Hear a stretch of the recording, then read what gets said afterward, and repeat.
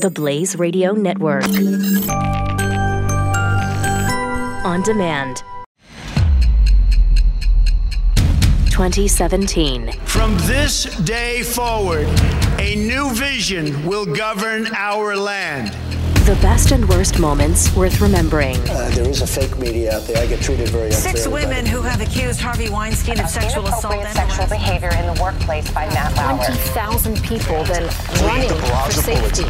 59 A statue of a Confederate soldier was pulled down. Resignation of Michael Flynn was brought about. Moonlight, you guys won Best Picture. The Russians sought to interfere with the election process. I have no dealings with Russia. Women's rights are human. The court has refused the Trump administration's to reinstate the travel ban. al-Assad launched a horrible chemical weapons attack on innocent civilians.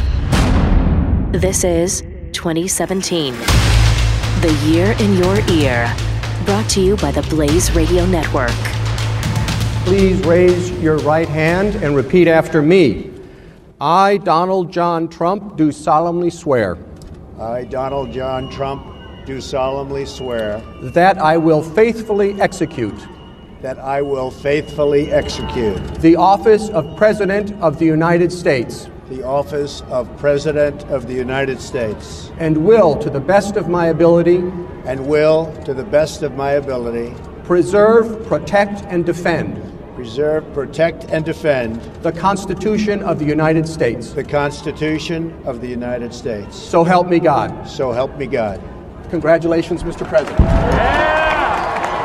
The most significant, profound audio from 2017. I mean, like him or not, it's the most significant when a president gets sworn in. Hi there, it's Doc Thompson along with Pat Gray for the Year in Your Ear. If you want to join us on Twitter, it's at Doc Thompson Show and at Pat Unleashed. Can you imagine at that moment, congratulations, Mr. President? Mm-hmm. That's where the rubber hits the road. Where you're like, okay, now this is on me, isn't it? Yeah, and it's interesting with Donald Trump because the entire campaign, we sort of speculated that maybe he didn't really want this. He wanted to win, but he didn't really want the presidency. That's the impression I sort of had. And then, recently with Melania's comments that he sort of misses his old life and wants to get back to it, and that she thinks he won't run for re-election, that's somewhat confirmed, right? I know, and I thought that too. I've been thinking the last year or so, his brand grows. I mean, Trump was, and this is not an insult, he was about building Trump. He built an empire on his name. Even when they went through the he'd tell you that. Absolutely, yeah. And through the process where he had to back off from some of his businesses, he talked about the value of his brand. Yeah. His brand just went through the stratosphere being the 45th president. No question. And when he's out of the presidency, he stands to increase his fortune by billions of dollars. You almost have the same prestige because you'll get signed to boards you want and deals or whatever without the pressure. He will be able to have said, I did it for 4 years. I was the 45th president, and now I can move on. So it'll be interesting to see if he does indeed not run for re-election, because he's already proven he can do it. He's already done it. He's had that. He's gotten the highest position in the land. And now somebody else can do it. I'm going to get back to what I do best, and that's my businesses. I could see him saying that, which would be interesting because then, I mean, when was the last time we had a Republican incumbent who didn't run? It's been a long time. Absolutely. So how do you size up 2017? I mean, he's almost a year in. There's been a lot of... It's a mixed bag, I'd say. Yeah. I mean, I still give the guy, the Supreme Court pick is the big dog for me. And that was huge, and it was a wonderful pick. After that, it's been a lot of blustering, a lot of posturing, a lot of attack the media and other people. Not that I mind all that. Yeah. I mean, some of it I actually appreciated. But beyond that, there hasn't been much of his agenda that got done, nor the Republicans in Congress. And not much of the... I don't know that there's been any of his agenda. I mean, no, because even his executive orders, some of them were challenged, like the ban for the immigrants ban. Countries, yes. So, yeah, not a lot. That's held up. Couldn't get Obamacare repealed. They haven't gotten tax cuts done yet. And the tax cuts, the Republicans are... a lot of these issues, though, are on the Republicans in Congress. They're so inept that we haven't gotten anything done. When you've got the majority in both houses of Congress and you have the executive branch and you still can't get this done, So people are frustrated. Yeah, most of that's Congress. In fact, as you said that, I have to give Trump higher marks. Because I want a president to not actually do a lot. Right. I want them to veto a lot. I want to make sure everything, not that he's had the opportunity to veto a lot, but not doing a lot. You picked a good Supreme Court pick. Okay. Yeah. You know? And for a lot of people, that was enough. Just the Supreme Court pick was what they based their vote on, I think, for an awful lot of people. And rightly so. It's important. And if he gets the chance to do another Supreme Court justice nomination, that court could be in really good shape. So aside from Trump getting elected, and I think a lot of people would pin a lot of what we're about to transition to on him, the crazy spectacle that has been the social justice warriors melting down, the Antifa in the streets. A lot of people would pin it on him. I don't, but that's probably the most significant, after Trump getting sworn in my mind, happenings of 2017. It's not his fault, certainly, but I think they are doing what they're doing because it is him in office. If it was, of course, they might be doing it if it was Ted Cruz in office, too. I think they probably would. So any Republican in office, but if you had Hillary, I don't think you'd see Antifa in the streets. The Antifa thing has really been a marvel to me. The fact that you're saying you're anti-fascists, but you act like fascists. Yes. I mean, yes. In fact, Matt, I was an idiot for like the first couple times I heard him use this term. I was like, wait, but you're anti-fascist and you're... It took me a while to actually figure it out. So what you have here is you're doing fascist-like things, but you're not fascist, which means you're communists. I mean, really, that's what you're talking about here. Yeah. Which is worse, communists or fascists? They're both terrible. Right. They're both bad. And they're both, on the American scale, extreme far left. Because fascism is not a right-wing thing. A small government is a right-wing thing. So you can't become a fascist if you have a small government. So those are both from the left. And the Antifa is just an excuse. The anti-fascist is just an excuse to hide their faces and protest Donald Trump. Some of the sounds now of Antifa from 2017. We've been tracking Antifa for a long time. He was just down there at President's Circle, and they were handing out sharp objects to stab people with. Said they had someone come in with an AK. Why did it take two late-night hosts, comedians, to find this out? You know what? I wish you guys luck. Do you remember when Crowder actually went to the streets and like, hey, by the way, guys, they got weapons. This is not the peaceful little, hey, we just don't like what that president's doing or this group of people, we're going to protest. No, these are violent people. And that's one of the differences of the protest this year, a little bit last year, is people are willing openly to be violent. They'll tell you that. That's what they call for. Yeah, and that's fascinating because do you remember back to the Tea Party protests and how the left was continually saying that these people are inciting violence and they're encouraging violence, and there was never any of it. There was never any indication that they were violent at all. Here was a group that is violent, that is condoning violence, and they didn't have any kind of criticism for at the beginning. It became so bad though that they even had to distance themselves from Antifa. But you're right; they struggled so hard to try to find the Tea Party. They wanted so badly. And by the way, still on record, is there any significant Tea Party violence? I don't think any. I don't think so. I was at countless meetings in cities all over America. Yeah. No, none of that stuff. But here's a group of people that actually calls for it. And the media was like, they so didn't want to distance themselves. They still wanted to believe in him, Pat. They still had to fight it for him, you know. Yes. And then 2017, the year of let's take down statues. Let's whitewash history. Let's do everything we can to get rid of our history. In Durham, North Carolina, this week, a statue of a Confederate soldier in place since 1924 is pulled down by protesters. In that same city today, a statue of Confederate General Robert E. Lee on the Duke University campus is vandalized. In Baltimore, Wednesday, 4 monuments to the Confederate era are taken down in darkness overnight on orders from the mayor. She says it's in the interests of public safety following this. The street violence in Charlottesville, resulting in a young woman's death. Tonight, analysts say that event and President Trump's pronouncements out of it have taken an uncomfortable American predicament to a new level. The debate over the Confederate monuments has accelerated unimaginably.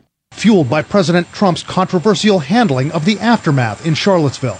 Today, the president tweeting, quote, sad to see the history and culture of our great country being ripped apart with the removal of our beautiful statues and monuments. It's like something from a third world country where a dictator is toppled. And they start tearing the statues down.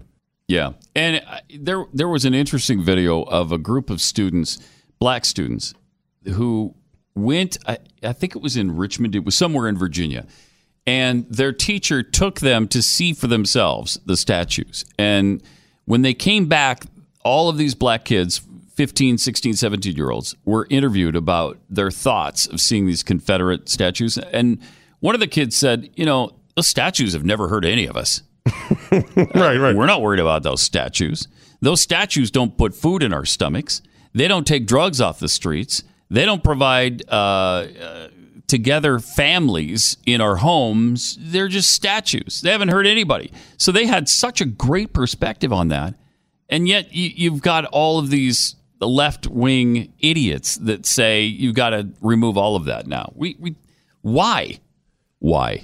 For all of the arguably divisive things that President Trump has said, his comments on the statues and taking the statues down, I thought were incredible. He even got more criticism for that. And I don't think people really got it. We'll discuss that and more coming up on The Year in Your Ear. 2017. But in dark times, The Year in Your Ear. Americans do what they do best. We pull together. Brought to you by the Blaze Radio Network.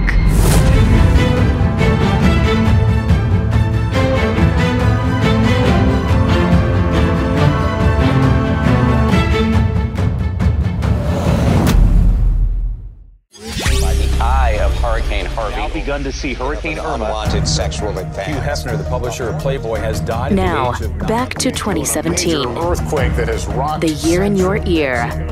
Brought to you by the Blaze Radio Network.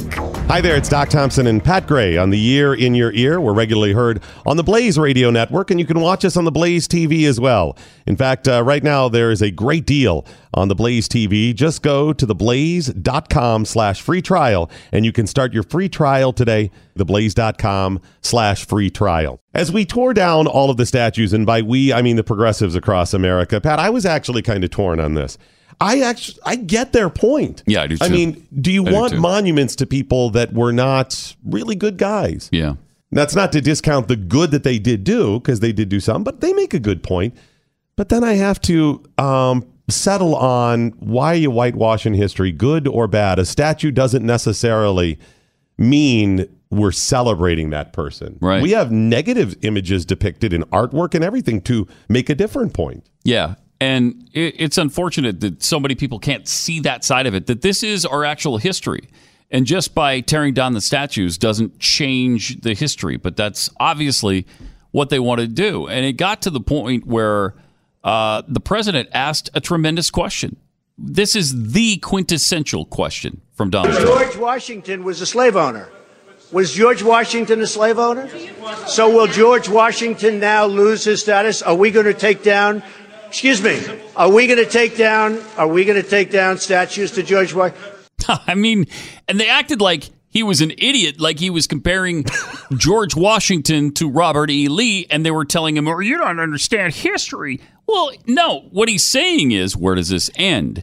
You're tearing down things you don't like. You don't like slave owners either. So are they next? And the fact was, yes, they were next, and it happened that day or the next. Right. Some people called for it. Yes. So there are some people out there that would say, no, you got to draw the line. Robert E. Lee, you got to take that down. That's Confederate, he stood against America, whatever.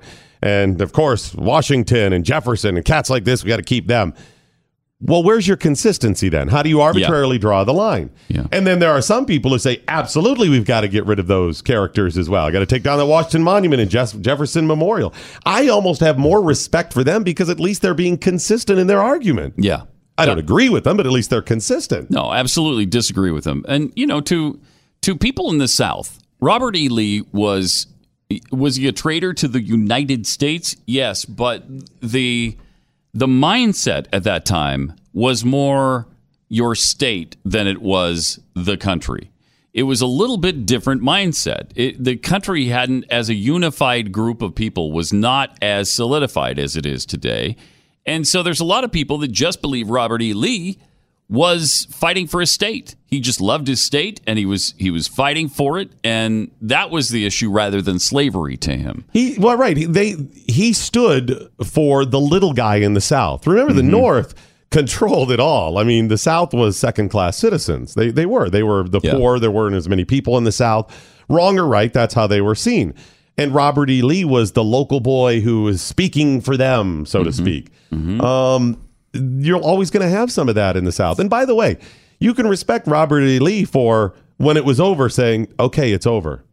Right. It's over. He said, fine, I accept defeat. We can move on.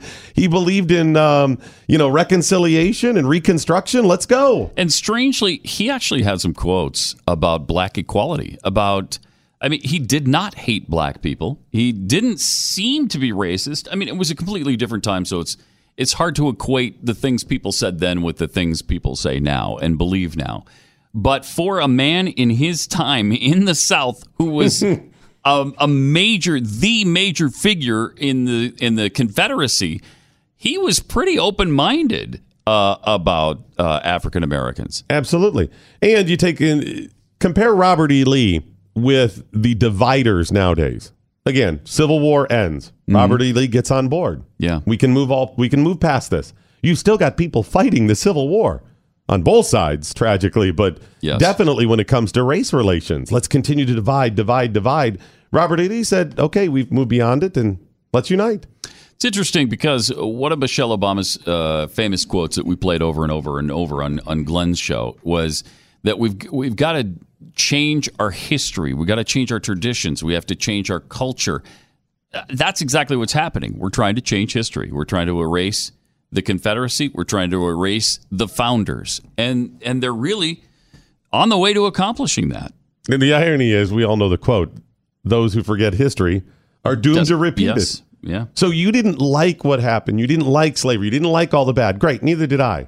So you want to ignore it, pretend it didn't happen, forget about it? You're just ensuring that some form of that's going to happen again. I mean, are we supposed to forget about the Holocaust happening? No, we remember the Holocaust so that we never allow it to happen again. Yeah, how many Holocaust museums and memorials and statues are there? Why? Remember the bad. Right. You're not celebrating Hitler.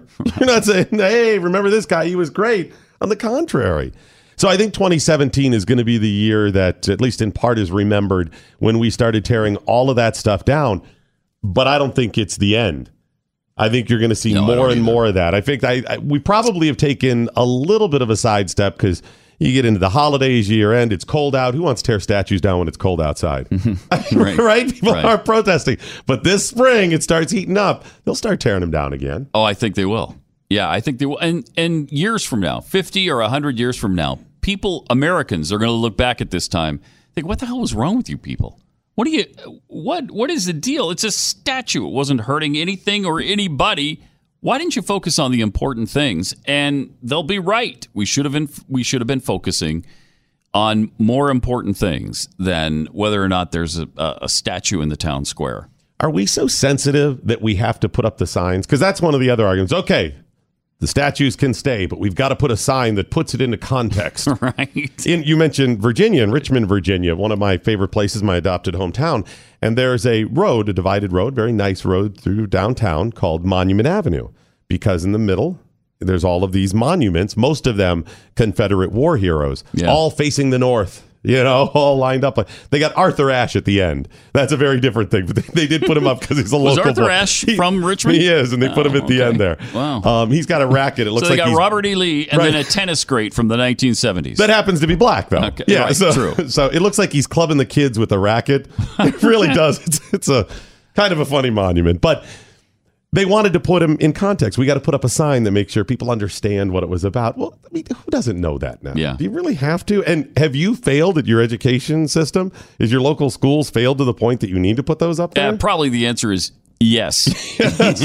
so maybe we go ahead and put that up there, right? Doc Thompson and Pat Gray, regular here on the Blaze Radio Network, in for the year in your ear. This is The Year in Your Ear, brought to you by the Blaze Radio Network.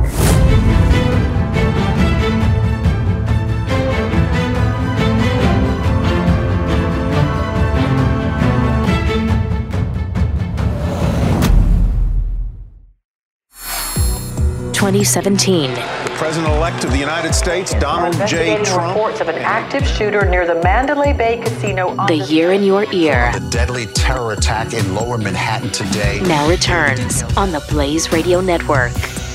We have been meeting with officials here who told me that even though it appears on the surface that things have calmed in terms of the military activity up until just a matter of hours ago when those missiles were launched, they say that this is the most tense situation that many of them have seen in a number of years. And the reason for that goes back to those words from President Trump, fire and fury, locked and loaded. Even though the news cycle in the United States has moved on, here in North Korea, they are still thinking about that. They considered it a threat. And while we've heard a lot of fiery rhetoric from North Korea over the last month, we're now seeing something very different that we haven't seen since the end of July when they launched that intercontinental ballistic missile. We are seeing actual military activity. So you mentioned those 3 ballistic missiles that were launched. You mentioned they're short range. 2 of them travel just about 250 kilometers or just over 150 miles. But that puts all of Seoul potentially in striking range, key U.S. military bases in South Korea well within striking range. And even though this was just one of dozens of missile tests ordered by North Korea's Supreme Leader Kim Jong-un, we're also seeing him appear. He,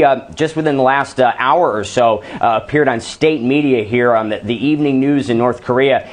Although we have faced a potential war with Korea again since the Korean War in the 1950s, and there have been little things that have popped up over the years where it gets tense for a while, it has not been like it has not been as intense as it was in 2017, probably since the Korean War. Oh, I'd say so, yeah. Not for any extended period of time. Hey there, it's Doc Thompson and Pat Gray for the year in your ear. I'm a little biased in this, Pat, and I have to admit my bias. My wife was born in South Korea. Most of her family lives in Korea. I don't want to police the world. That's not what I want America to do. I'm tired of fighting everybody's battle for them, the money, the blood loss. However, I don't think this cat's going to stop.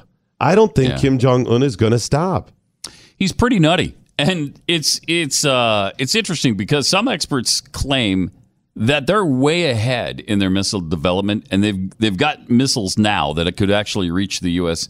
mainland. Others say they're nowhere near that. I don't even know who to believe on this. I read an article because everybody was saying that if some sort of heated action develops militarily between us and North Korea, that Seoul would be obliterated within hours.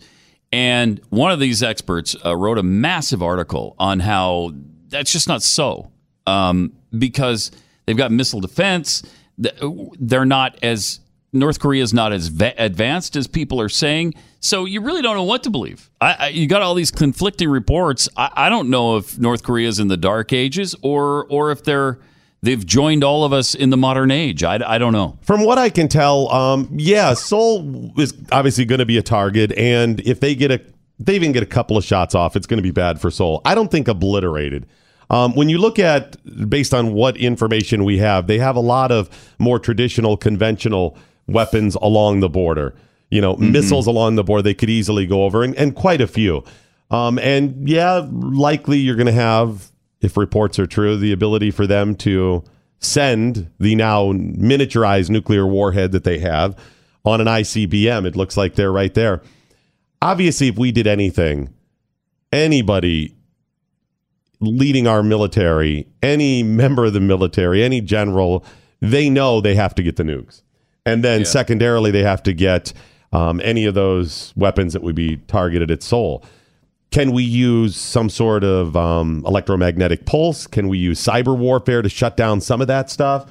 I mean, theoretically, if we ever got pushed to that point, they would know that and get most of it, I think. I would think so, and I would hope so. We've been preparing for this for 60 years, over 60 years now. So, there's got to be some contingency, right? There's got to be some kind of plan in place for when this implodes. And most everybody thinks at some point it's going to, especially with a nutty guy like Kim Jong-un in charge. Are cooler heads going to prevail in North Korea? It doesn't look like it to me. Just a month or so ago, we had a prisoner, a North Korean soldier, defect by running across the DMZ. That's unheard of. Wow. He got shot, I think, 5 times, ended up surviving, is doing okay. He had a persistent liver disease, hepatitis B, and an active parasite in his bowels that the worms were, they said, 11 inches long. Wow. This was a soldier. That's pretty nasty. Oh, it is. This is what they live with in North Korea. This was a soldier, meaning he was not at the low end. He was not the lowest in their society. He actually had some food and some access to medical and whatever. That was him. What do you think the rest of the people are like? Oh, and the people in the concentration camps that we rarely hear about, but they've got these labor camps where, I mean, tens of thousands of people are starving to death in them, are being tortured to death, are in just terrible states of health. And then, even if you're not in a labor camp, there's been boycotts of that nation for so long, and they are communist and have been communist for so long. So they've got a wrecked economy anyway, even without the boycotts. It's got to be really bad for the normal citizens in North Korea. Well, it was so funny. Over the last year, we keep hearing, we got more sanctions. That's our plan. And I was like, wait. Yeah, we've been doing that. Wait, how has that worked out? It hasn't really worked. A few years ago, a former prisoner escaped from North Korea. He was a younger man, late teens. He wrote a book called Escape from Camp 14. Now, several people have escaped from North Korea and written books. His was an interesting story. His mother, for something she didn't do, it was a family member because they punished 3 generations, was put into one of their So that is camps. a true thing. Yeah, absolutely. They actually, when you commit a crime against the state, they punish not just you, but 3 generations of your family? So it moves lateral. Wow. So your cousins, sisters, brothers, whatever, but then it moves 3 generations. That's down. insane. Oh, it's crazy. That's insane. And that's their control mechanism. Well, his mother, through something she didn't do, was put into a labor camp, and she was raped by the guards. And she had him with virtually no medical support in the labor camp and had to raise a baby while in a labor camp. He was tortured most days of his life by somebody, the guards, whoever.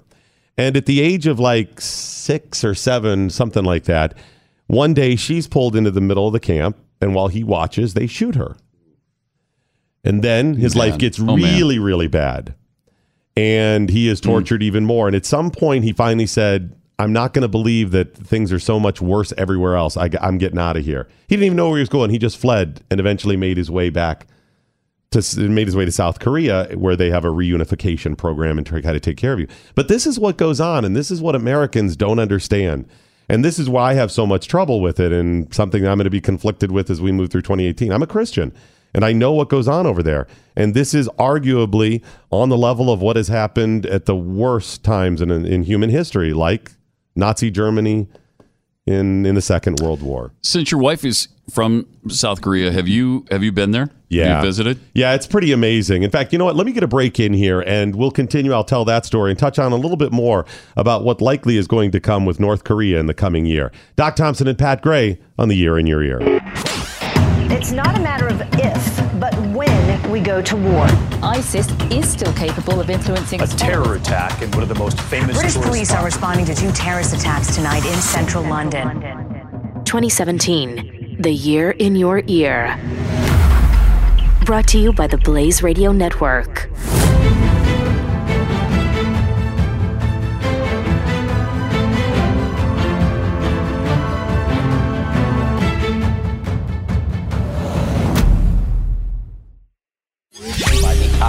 Hurricane Harvey. Now begun to see Hurricane Irma. Unwanted sexual advance. Hugh Hefner, the publisher of Playboy, has died. Now, back to 2017. Earthquake that has rocked The Year in Your Ear. Brought to you by the Blaze Radio Network.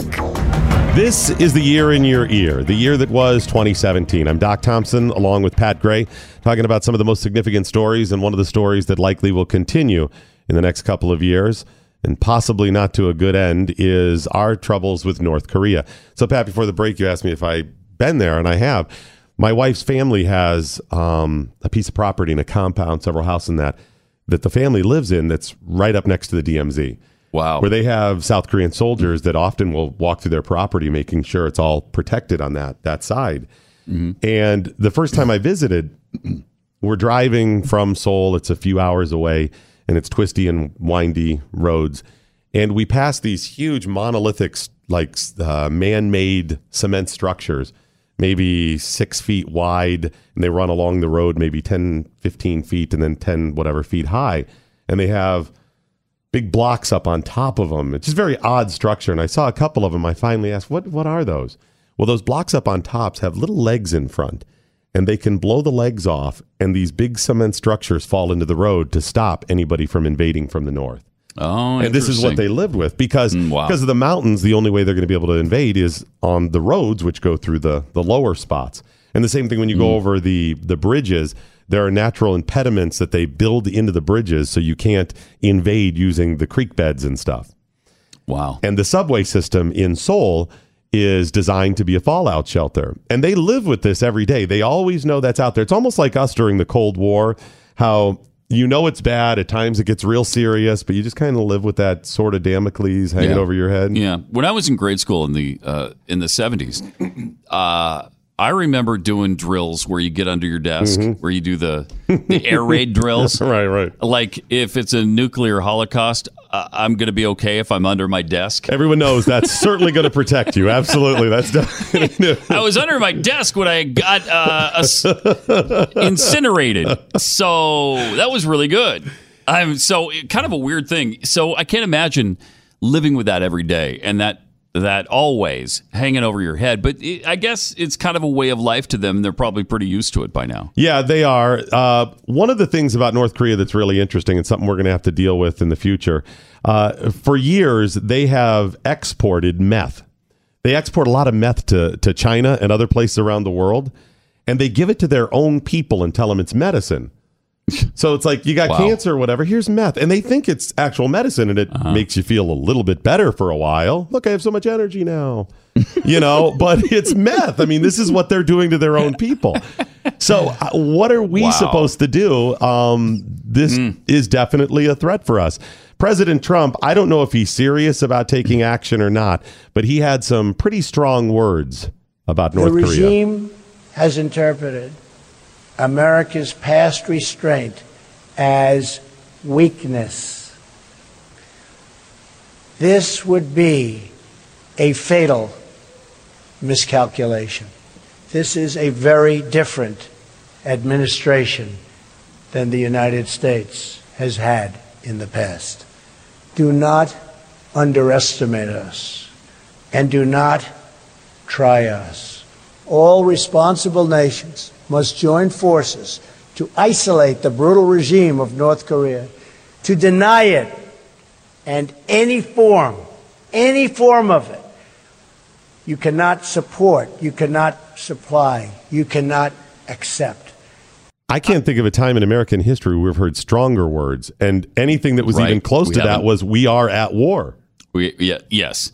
The only thing that I think approaches that is Ronald Reagan calling the Soviet Union the evil empire and telling Gorbachev, Mr. Gorbachev, tear down this wall. But those weren't threats, really. These are threats, essentially, that the American president is making. And I've got mixed feelings on it. Part of me really likes it because I think that's what they respond to. They respond to everything else as weakness, as Trump just said. And so he certainly isn't responding weakly. He's responding with threatening words that they're not used to. And it must cause some doubt in their minds as to whether or not, because they know. I mean, they cannot, they bluster and they can say whatever they want, but in reality, they have to know we have the capability to completely wipe them off the face of the earth. We could do that. And when you've got an American president saying that's a possibility, it's got to create some kind of doubt in your mind, right? Absolutely. I absolutely think it does. That's what they respond to. That's what they know. The other interesting thing is they're not stopping. They know they need nuclear capability to be a true world power. They know they have to do that, and they haven't stopped. Kim Jong-un has tested more missiles than his father and grandfather combined, like 3 times as many as the two of them have combined. Wow. I think he's into the 60, 70 number that he's tested in just a few years. And his father and grandfather together, I think, tested 30. Wow.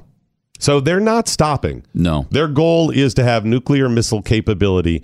And where do you think they're going to go from there? Are they suddenly going to go, okay, we're here, now we'll stop being this way. Well, we just want to get along now that we have a seat at the table. No, they don't understand that stuff. No, they don't. It's going to be keep pushing. Do you think Trump is serious about it? What he says? Don't test us? I think he is. Of all the presidents that we've had in recent memory, I think he's the one that may actually back that up with action. It's kind of scary to think because I'm not sure we want that.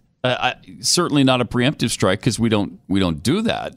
But on the other hand, you don't want to wait until it's too late and Seoul, South Korea is obliterated or he's taken out Hawaii.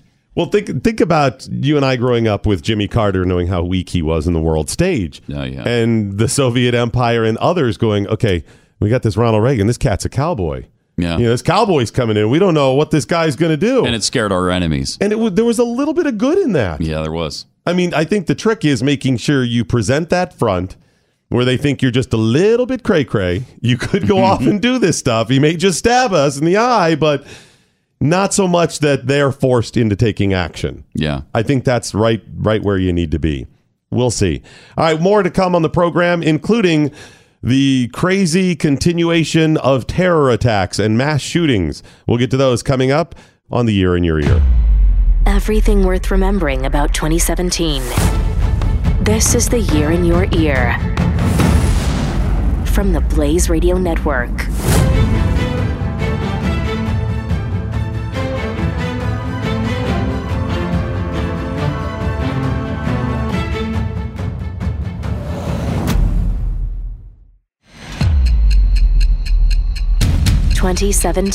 From this day forward, a new vision will govern our land. The best and worst moments worth remembering. There is a fake media out there. I get treated very unfairly. 6 women who have accused Harvey Weinstein of sexual assault and sexual behavior in the workplace by Matt Lauer. 20,000 people then running for safety. 59 A statue of a Confederate soldier is pulled down. Resignation of Michael Flynn was brought about. Moonlight, you guys won Best Picture. The Russians sought to interfere with the election I process. have no dealings with Russia. Women's rights are The court has refused the Trump administration to reinstate the travel ban. al-Assad launched a horrible chemical weapons attack on innocent civilians. This is 2017. The Year in Your Ear. Brought to you by the Blaze Radio Network.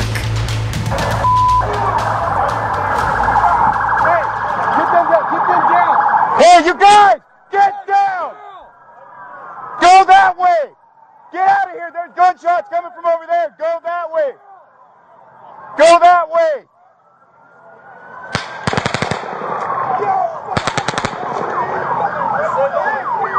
The sounds from the Las Vegas Strip as gunman Stephen Paddock opened fire on a concert across the street from the Mandalay Bay. One of the most significant news stories of 2017. And powerful, powerful sounds. Those are the shots being fired from the shooter, Stephen Paddock. Really horrific. And the only pause is to reload, to pick up another gun, and to shoot again. Just unbelievable. It's unbelievable how little we still know about that, too. We don't know any motivation. We don't know a lot of the facts. A lot of the conflicting evidence we've heard about is kind of unexplained. There's a different story from the hotel than the police and the city and some of the survivors. There's like 4 or 5 different tellings of the event. So it's hard for Americans because we like to understand why this took place, and we're never going to. Why is that? What is your speculation? Now, I know the hotel, the Mandalay Bay, they have some different stories, some different angles, because they're also trying to protect themselves from lawsuits. I don't fault them for that. Right. Let's make sure we get all the information and all that. But then we still have no motive, Pat. None for Stephen Paddock. Yeah, it's very strange. And as far as the security guard, I think the problem there is, my guess has always been that he's illegally here. That's why he wasn't. That's why he wasn't registered as a security guard, which you must do in Nevada. You have to be registered in order to be a security guard. He wasn't. In fact, to work in any hotel, you have to get what's called a sheriff's card from the Clark County Sheriff. So you go in there and you give them all your personal information. They do this. You want to work in any casino, you got to do that. So Which he would did have to not that have. as well. He did not. So that's my guess is, other people guess, well, he was the second shooter then. I don't think that's the case at all. I think he's probably illegally here. And so he doesn't want to jeopardize his status in the country. That's probably why he went to Mexico shortly after the event, and he came back and he only did an interview with Ellen because he knew that was going to be a softball thing. I'm sure they promised him that. Not going to ask you anything hard, and she didn't. And so we really didn't get any answers out of it. There was a metal bracket holding the door in place. And when you saw that, did you think that's weird? Why would somebody put brackets on a door? Yeah, that's just out of the ordinary. As I was walking down, I heard rapid fire, and at first I took cover. I felt a burning sensation. I went to go lift my pant leg up, and I saw the blood. That's when I called it in on my radio that shots have been fired. See, and we still have no confirmation. Was he shot before Stephen Paddock started the attack? Still don't have that answer. Right. Did Stephen Paddock pause and shoot him? Did it happen afterwards? Right. Did he stop it because he shot him? Yeah. How do we not know that? I don't know. And that's why it just doesn't add up in some people's minds. So the problem with that is when you don't have all the information and they're withholding it for whatever reason. I don't know what the reason is. But it leads to conspiracy theories. It leads to people saying that these are crisis actors and this didn't actually happen and nobody got shot. And that's just ludicrous. I hate when that happens. And it's inevitable when you don't tell people the truth, when you don't tell them this is what happened and here's why. Just a couple of weeks ago, we had the third person who survived that attack die in a car accident. Yeah. Strange. 3 of them since then. And we wouldn't even be talking about that if we actually had all the information. But you're right. It feeds to those conspiracy theories. I mean, there are still, I had questions whether or not this was a terror attack defined by, of course, you have to have some sort of political motive to technically be a terror attack. So was he politically motivated? Was somebody else with him? Was he working with somebody else? Yeah. We don't know that. We don't know. But then I speculate maybe that's why they're not telling us. They're still investigating, trying to. But it's been months now. Yeah. Yes. And does the girlfriend know more than she's saying? I kind of think so. It's hard to imagine that she didn't realize that this guy was unhinged when I don't even remember all of the details. But didn't he spent some time in a mental institute, right? And then he escaped or left it early. And so, there's all kinds of questions there and all kinds of unanswered issues that just then people try to fill in the blanks. I don't think we'll ever know now.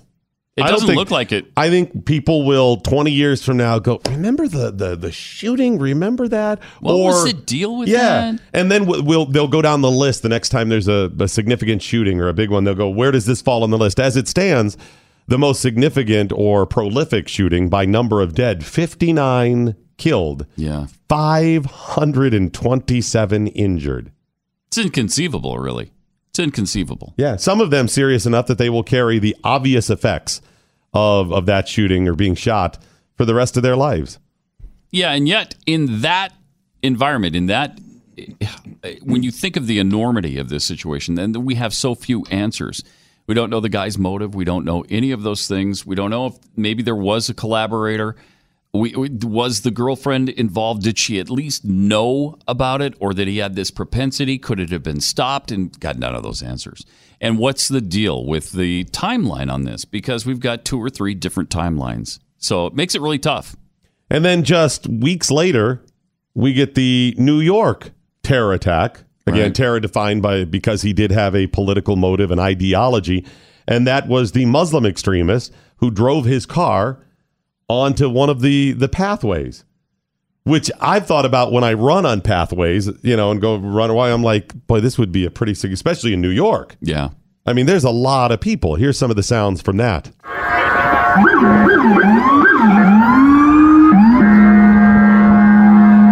As emergency crews were arriving to take care of the 8 people killed? Yeah, 8 people killed and many more injured in that attack. Do you realize how many people could have been killed if he had waited a few hours later? Because this was leading up to the big Halloween parade in Manhattan. Now, I don't know why he didn't, if this was a better timing, if he just finally went completely off the rails at that moment.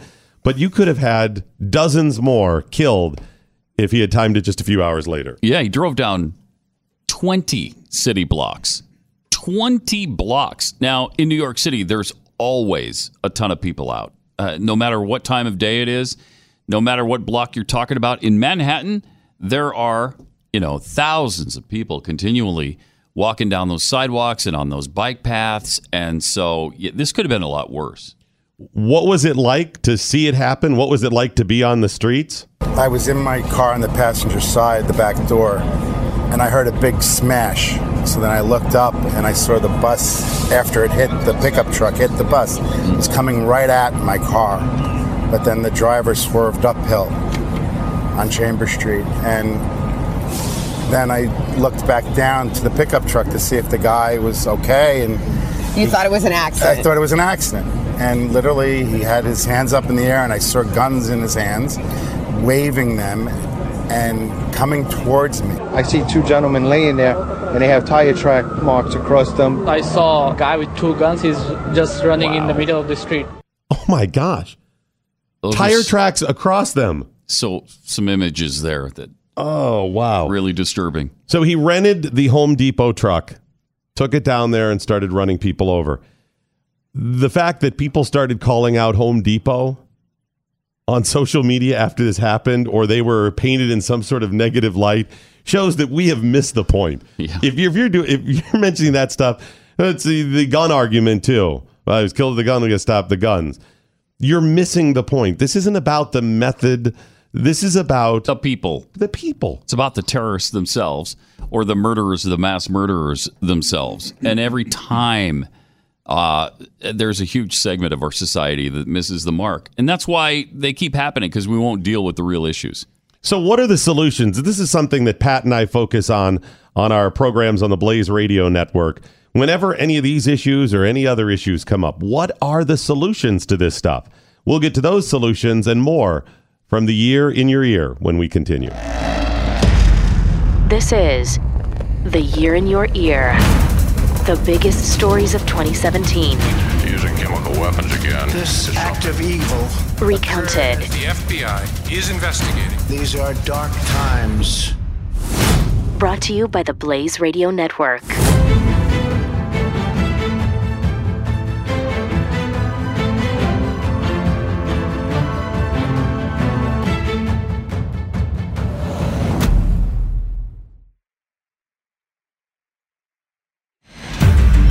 Welcome back to 2017, the year in your ear. Brought to you by the Blaze Radio Network. It's Doc Thompson and Pat Gray, regularly heard on the Blaze Radio Network, on the Blaze TV as well. For the Year in Your Ear, if you'd like to join us on the Blaze TV and check out our programs, we got a great offer for you. Just go to theblaze.com/free trial. Start your free trial today and get 25% off when you sign up. The free trial is 14 days, but starting on day 2, you get codes for 25% off and then 20% after that. Just go to theblaze.com/free trial. So, Pat, what are the solutions to all these crazy people? We know it's about the people. It's not the method of killing. Mm-hmm. And even Stephen Paddock, we don't know his true motivations, but there was some crazy in there. Mm-hmm. What are our solutions? I mean, you got to focus on the fact that so many people are desensitized to human life. I don't know how to fix that. You got to get back to God, for one thing. Would help a lot. You got to restore the family unit to help a lot. We've got to do something about mental illness, because we're not willing to even talk about that. What are we going to do about people who are mentally ill? And how do you detect that in advance of them going off and killing 59 people in the case of Las Vegas shooting, or 26 people in the case of the shooting in Texas in Sutherland Springs at the church? So I think you have two levels of crazy. You have just mentally unstable regardless of everything else in your life. Mm-hmm. You're just, you're hearing voices, whatever it is, and you're able to go and do this. And then you have a certain level of, and this may not be a clinical crazy, but where you're crazy enough that you can do this, but you've been radicalized. I think you have those two things. So you're right. Mental illness, we have to focus on that. I'm fine with committing public money to greater mental health screening and services. Absolutely. Where do we get that money? Because I'm somebody that thinks we spend too much and they take too much from us. You allocate other monies. You get a bigger bang for your buck by cleaning up systems of government, and you allocate money that is wasted other places. And you can dedicate what a that concept. Money. Yeah, I mean, right? What a concept. Imagine that. Yeah. How about, we get rid of the post office and some of this other stuff that we don't need and say maybe we start screening people, right? Yeah. Do something like that. But as far as the people that are radicalized, Pat, and this is something that I hear a few people talk about. People that are radicalized are able to be radicalized because they feel disconnected from society. Part of it's the family unit. There's not enough love, enough outreach from our churches, stuff like this. The economy creates those systems for people. You feel disconnected. You don't have a future. You may blame it on your race, religion, whatever. Those racists don't like me, or those people. Whatever it is, they're able to get to you. But it starts with you feeling disconnected and you don't have a place in society. Yeah, no question about it. And as for the gunman in Sutherland Springs, I don't even know that we dealt with the real issue there. The real issue may have been that this is an atheist attacking Christians.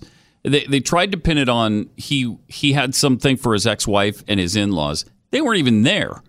None of the people that he supposedly hated so much and wanted revenge on for whatever reason weren't even there, and yet he went ahead and killed 26 people who were there. Seems more like an attack on Christians or churchgoers than it does anything else to me, and nobody's talking about that. I think the Sutherland Springs shooting, although less people killed, less people injured, was more significant in a lot of ways than the Las Vegas attack. Because he planned this at a church when you are so vulnerable. Yeah. I mean, I think about this when I'm in church all the time. I'm down on my knees praying or whatever, and it always crosses my mind how vulnerable we are.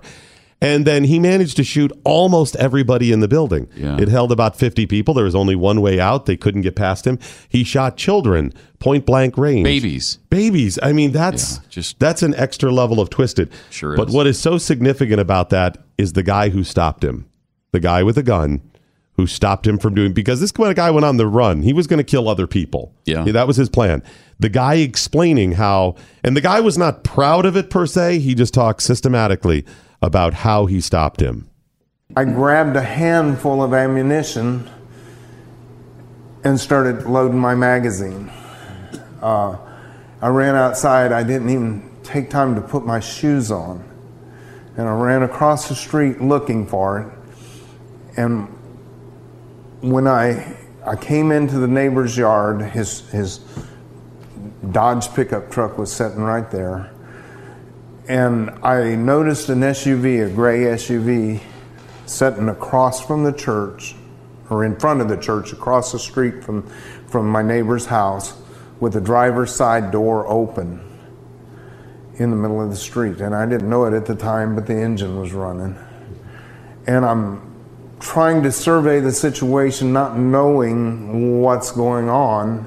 And then I saw a man in a black tactical helmet with a dark shaded helmet on, and obviously looked to me like it was bulletproof vest. And he had a pistol in his hand, and we exchanged gunfire.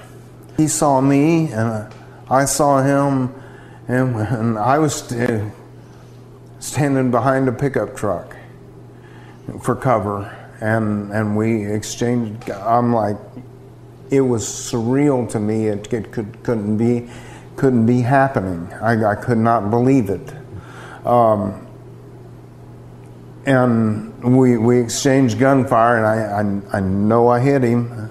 I don't know where I hit him, but I know I hit him.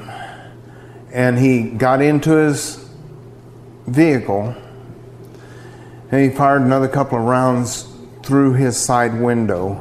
And I fired, when the window dropped, I fired another round at him again. And one as he was pulling away, and he turned down 539, Farm to Market Road 539, and sped away. He ended up hopping in a passerby's truck, and they went and tracked the guy down, held him at gunpoint, as it turns out. Followed him at high speed. High speed, yeah, until the police came. But to hear this guy talk about it, he wasn't a cowboy. He wasn't shooting the place up or anything like that. He wasn't proud of it. He was just happy he was able to stop him because, unfortunately, Pat, when people like you and I say, listen, having a gun, I'd rather have one, a good guy with a gun there, to stop something like this if possible. I'd rather have that than to be trapped in a church without a gun where they're just shooting babies. Yeah. But I think a lot of people get the image of me going, all right, I'm strapping that gun on, going to shoot it out with the guy. Mm-hmm. This is the guy that I want out there to show people what I'm talking about. Definitely. A true American hero. And he denies that, but I consider him to be one. And then the guy passing by whose truck he hops into, here comes a guy with a gun. Right. You don't know who he is. Yep. Walks up to the guy and says, hey, that guy just shot up the church. We need to go find him. Okay, get in. I mean, just like that. So both these guys were just extraordinary. And to take off and throw caution to the wind and put yourself on the line like that, I don't know if a lot of people would do that. No, probably not. But maybe that's if there is any good that comes out of the shooting in Texas, maybe that's the good. This is the year in your ear. Reliving 2017's most memorable events. The latest on Harvey Weinstein. The FBI Director James Comey has been Another fired. missile launch by North Korea. The year in your ear. From the Blaze Radio Network.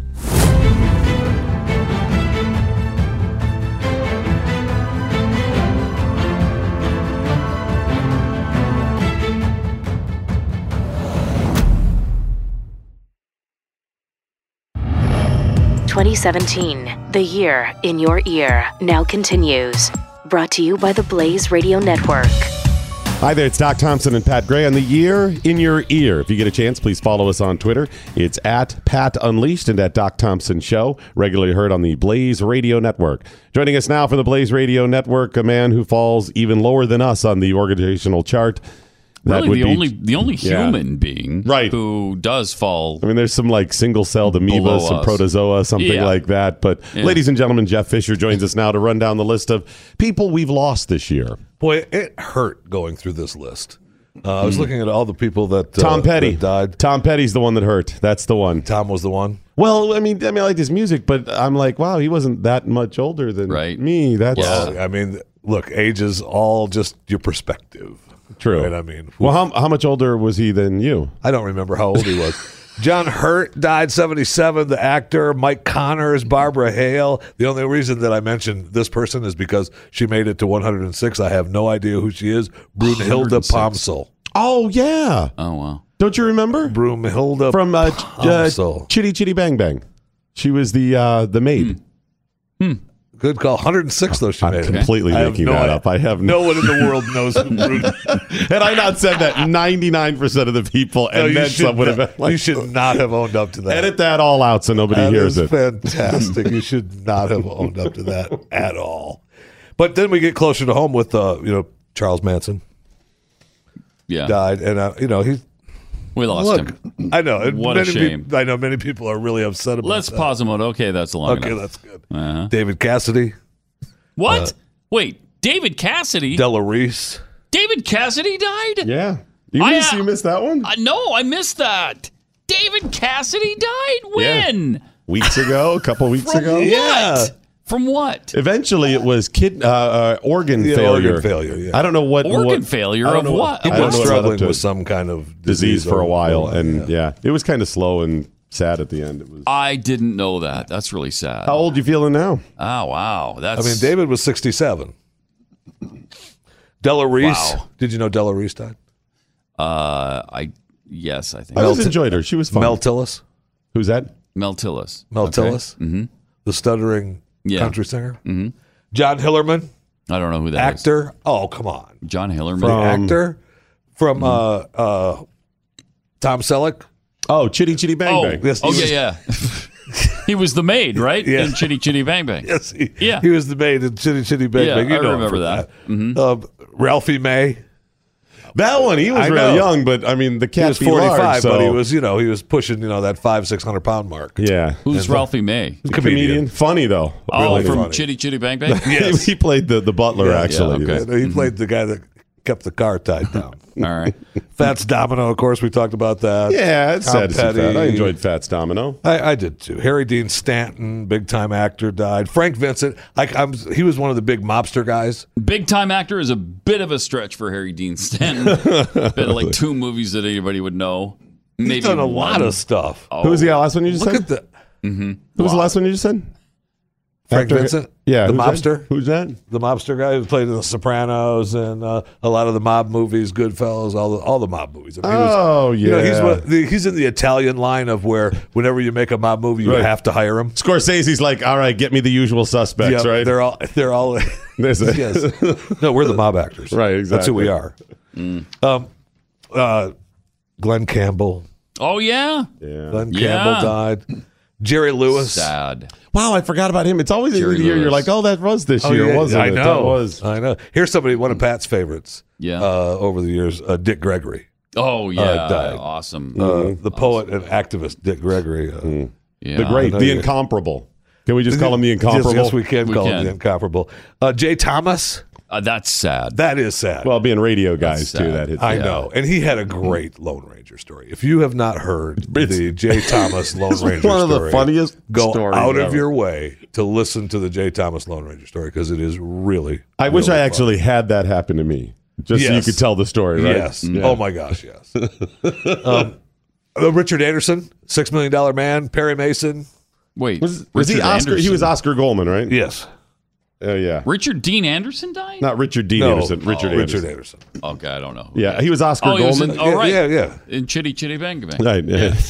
Right. Yeah, it was the mashup of the $6 Million Man meets Chitty Chitty Bang Bang. That's a great movie. Yes, awesome. absolutely. Great movie. John Hurd, the actor you remember him? I know, Pat, you followed his entire career. John Hurd. Well, right he there. was the chef in Chitty Chitty Bang Bang, wasn't he? Adam West, Batman died. That's that's sad. right. Come on. That's I sad. know. You know what I love about Adam West? Towards the end, he ran with it. He sure did. He was on Family Guy. He mocked the whole why thing. not? Yeah. But I mean, some of these guys can't do that. It's like J.J. Walker refused to say dynamite. He'd walk off his sets. It's like, just own it, dude. But in today's world, if he needed money, he would go to the Comic Con and start saying dynamite, I think. You think so? I mean, Is he still he's with a radio us? guy now, right? I don't know. He does a radio show in Nebraska or something. Wow. I think he does. Roger Ailes. Yeah. Big guy, passed away. Roger Moore. Oh, that's right. Chris Cornell. The second to the worst. From Soundgarden. Yeah. The second to the worst 007, by the way. Roger Moore, second to the worst. Yeah. If it were not for Timothy Dalton. Yeah, Roger Moore would be. Yeah, Tim was. Oof. And I don't know if it was really him or just the movies were so horrible through that period. It was him. They got all touchy-feely, like, oh, it's the late 80s getting into the 90s. We got to be more sensitive. Roger was not the worst, though. No. Greg Allman. Yeah. What did he die of? Any idea? I don't remember what Greg died of. Sure. He's 69. Ultimately, it was the Organ result of his failure. lifestyle, It was but organ we don't know failure. specifically. But it was 40 years of partying that led to whatever it was. Right. But I mean, right. I don't know if he died of that hooker he picked up in Nebraska or Or the one in drugs or something, or Oklahoma, but it was Oklahoma, one of but it them. ultimately led It was one to of that. Yeah, I mean, We lost Manuel Noriega too this year. Another really good guy that we're sad to see. remember them blasting his compound with music back in that? Remember that? Yes. Just blaring music. So, for the first 3 hours, you're like, what the hell's that going to do? And about 18 hours You in, aren't lying. you're like, all right, where's that sharp knife? I know. Yeah. Oh yeah. I might not even take 18 hours. I mean, Right. you might be at I about- can't at handle about my 12. dog barking, right? I'm like 20 minutes in, I'm like, all right, where's the gun?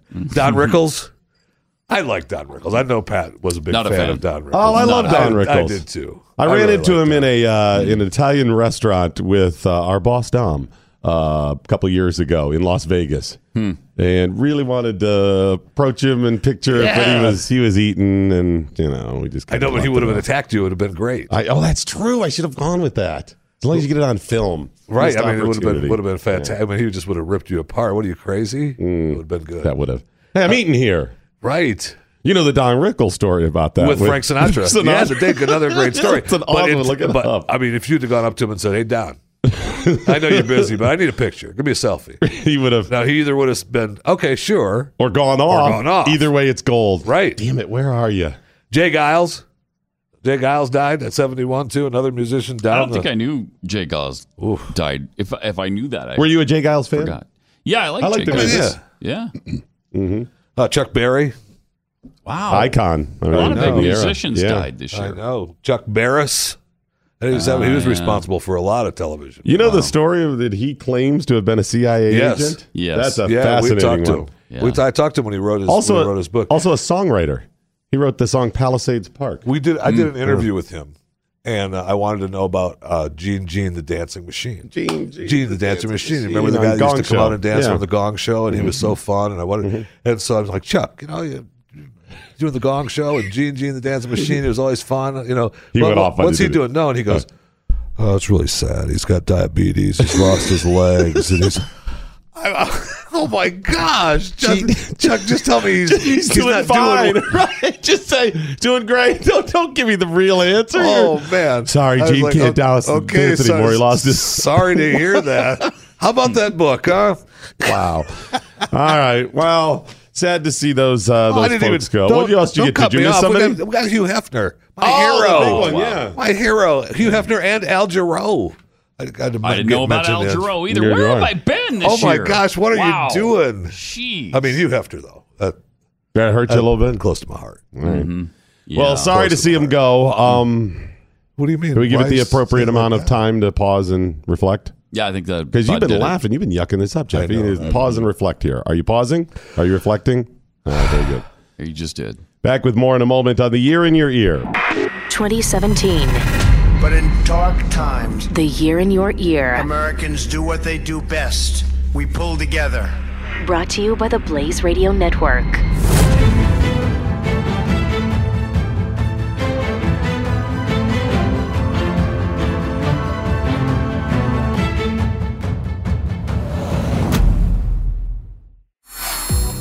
The President-elect of the United States, Donald J. Trump. Reports of an active shooter near the Mandalay Bay Casino. The Year in Your Ear. The deadly terror attack in Lower Manhattan today. Now returns on the Blaze Radio Network. Hi there, it's Doc Thompson and Pat Gray with the Year in Your Ear. And joining us now is Mike Broomhead from KFYI Radio in Phoenix. Hey, Mike. How's it going, guys? Good. Mike, your thoughts on the Republican success rate the last year? What Republican success rate this past year? With the Obamacare. I mean, look, it's wow. Yeah, let's talk about Obamacare. This is very personal. Arizona got hammered so hard. A credit to I'm going to say something. Let me finish before you get upset with me. A credit to Jeff Flake's office. Senator Jeff Flake put out a document that showed that in every single county in our state, the average family that is on the Obamacare exchanges pays more money in insurance premiums than they do for their mortgage in every county in Arizona. Wow. And so success of not doing anything with that is almost sinful. It is hammering families in Arizona, and the people it's supposed to help, it's not helping at all. What happened to going down $2,500 per family per year? What happened to that? That was a really compelling argument. It's going to go down $2,500 per family per year. Didn't he say ish? No, it was never ish. Are you sure? No, there's no ish there.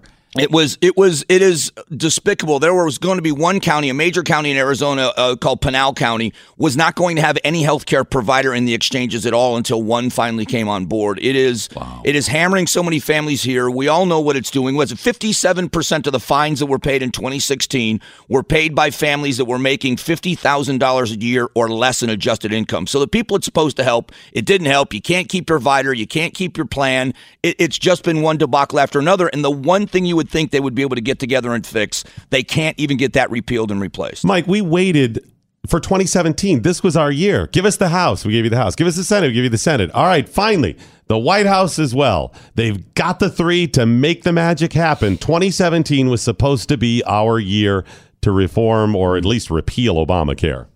Yeah, and I don't. My biggest issue is the way that you see the Democrats get unified. Once something gets done, they stand behind each other. The Republicans, I love the independent thinking. I like people saying that we've got to make sure we fight for what's right. But in the end, you're eating your own, because 2018 is going to be a bloodbath in an election year if they're not careful. They have got to get something done. Well, as far as Obamacare, let's look to the future then. What are the odds they're going to do something? As you said, 2018 is an election year. Any of them going to actually go out on a limb for the heading down to the midterms? I don't know. I think when they start seeing the writing on the wall, when they start looking at all generic polling that they're losing, it seems to be that election losses motivate them. Shocking as it may sound, self-preservation is a great thing. Things are tenuous here. Jeff Flake is not retaining his seat. We know that John McCain's health is not good. So there could be huge changes in the landscape in Arizona just there. But in the House, we've got a lot of races that are up for grabs here. I just think if they don't get something done, this do-nothing Congress that the Democrats are going to attack them with is going to stick, and they are going to lose both houses of Congress if they're not careful. Yeah, but we do have a president that can tweet. So we've got that going for us. I mean, and he can tweet in the bathroom. He can tweet on an airplane. Mm-hmm. He can tweet when he goes to bed. He can tweet when he gets up. He can tweet, and that's something. I mean, he's governing by tweets, so that's never been said before. So we had a president with a cell phone and a pen, and we've got one now with a cell phone and a Twitter account. Yes. So we've got that going for us at least. They're not good at getting anything done, but they can say things in under 140 characters. But in the end, I think that Trump is going to be graded on whether or not he can get any of his agenda pushed through. But immediately in this midterm, all of the House of Representatives up for grabs, a third of the Senate, and I think they're just going to say, do nothing Republicans, and they're not going to care so much exactly who's to blame. But I think people are going to clean house. I think you're right. If they don't do something soon, they're going to lose. They're going to lose the House. How much of this, though, falls on the shoulders of Mitch McConnell not being able to get people together in the Senate? Because, I've not been someone that's hammered him very hard. But in the end, if this were the NFL, the coach would be gone. And it doesn't matter if he's a good guy. I use Andy Reid as an example of the Philadelphia Eagles. He's a legend there. They're going to name streets after that guy. But they weren't getting it done, and they moved him out. Now, that doesn't mean long-term how they felt about him, but win now is the motto, and that's the Republicans better get that through their heads. All right, so let's talk solutions moving ahead.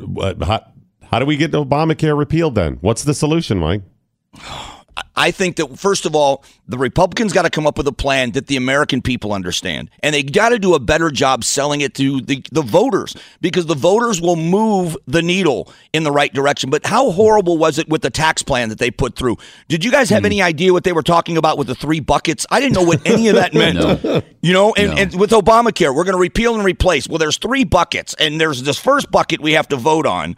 What are you talking about? If they don't go to the American people and say, here's the solution, we're going to drive up competition, really. We're going to open the doors for competition. Whatever the plan is, if they don't sell it to us, all of us, the voices we are in the mornings and in the afternoons, if we can't tell our listeners, this is what's in this plan, is it good or bad, and let the people decide. If we don't understand it and we do this for a living, how is anybody that doesn't do it for a living going to understand? Well, I know the third bucket was to vomit in. That was once you do the rest of them. All right, Mike Broomhead, KFYI Radio in Phoenix, Arizona. Thanks, buddy. Appreciate you joining us on The Year in Your Ear.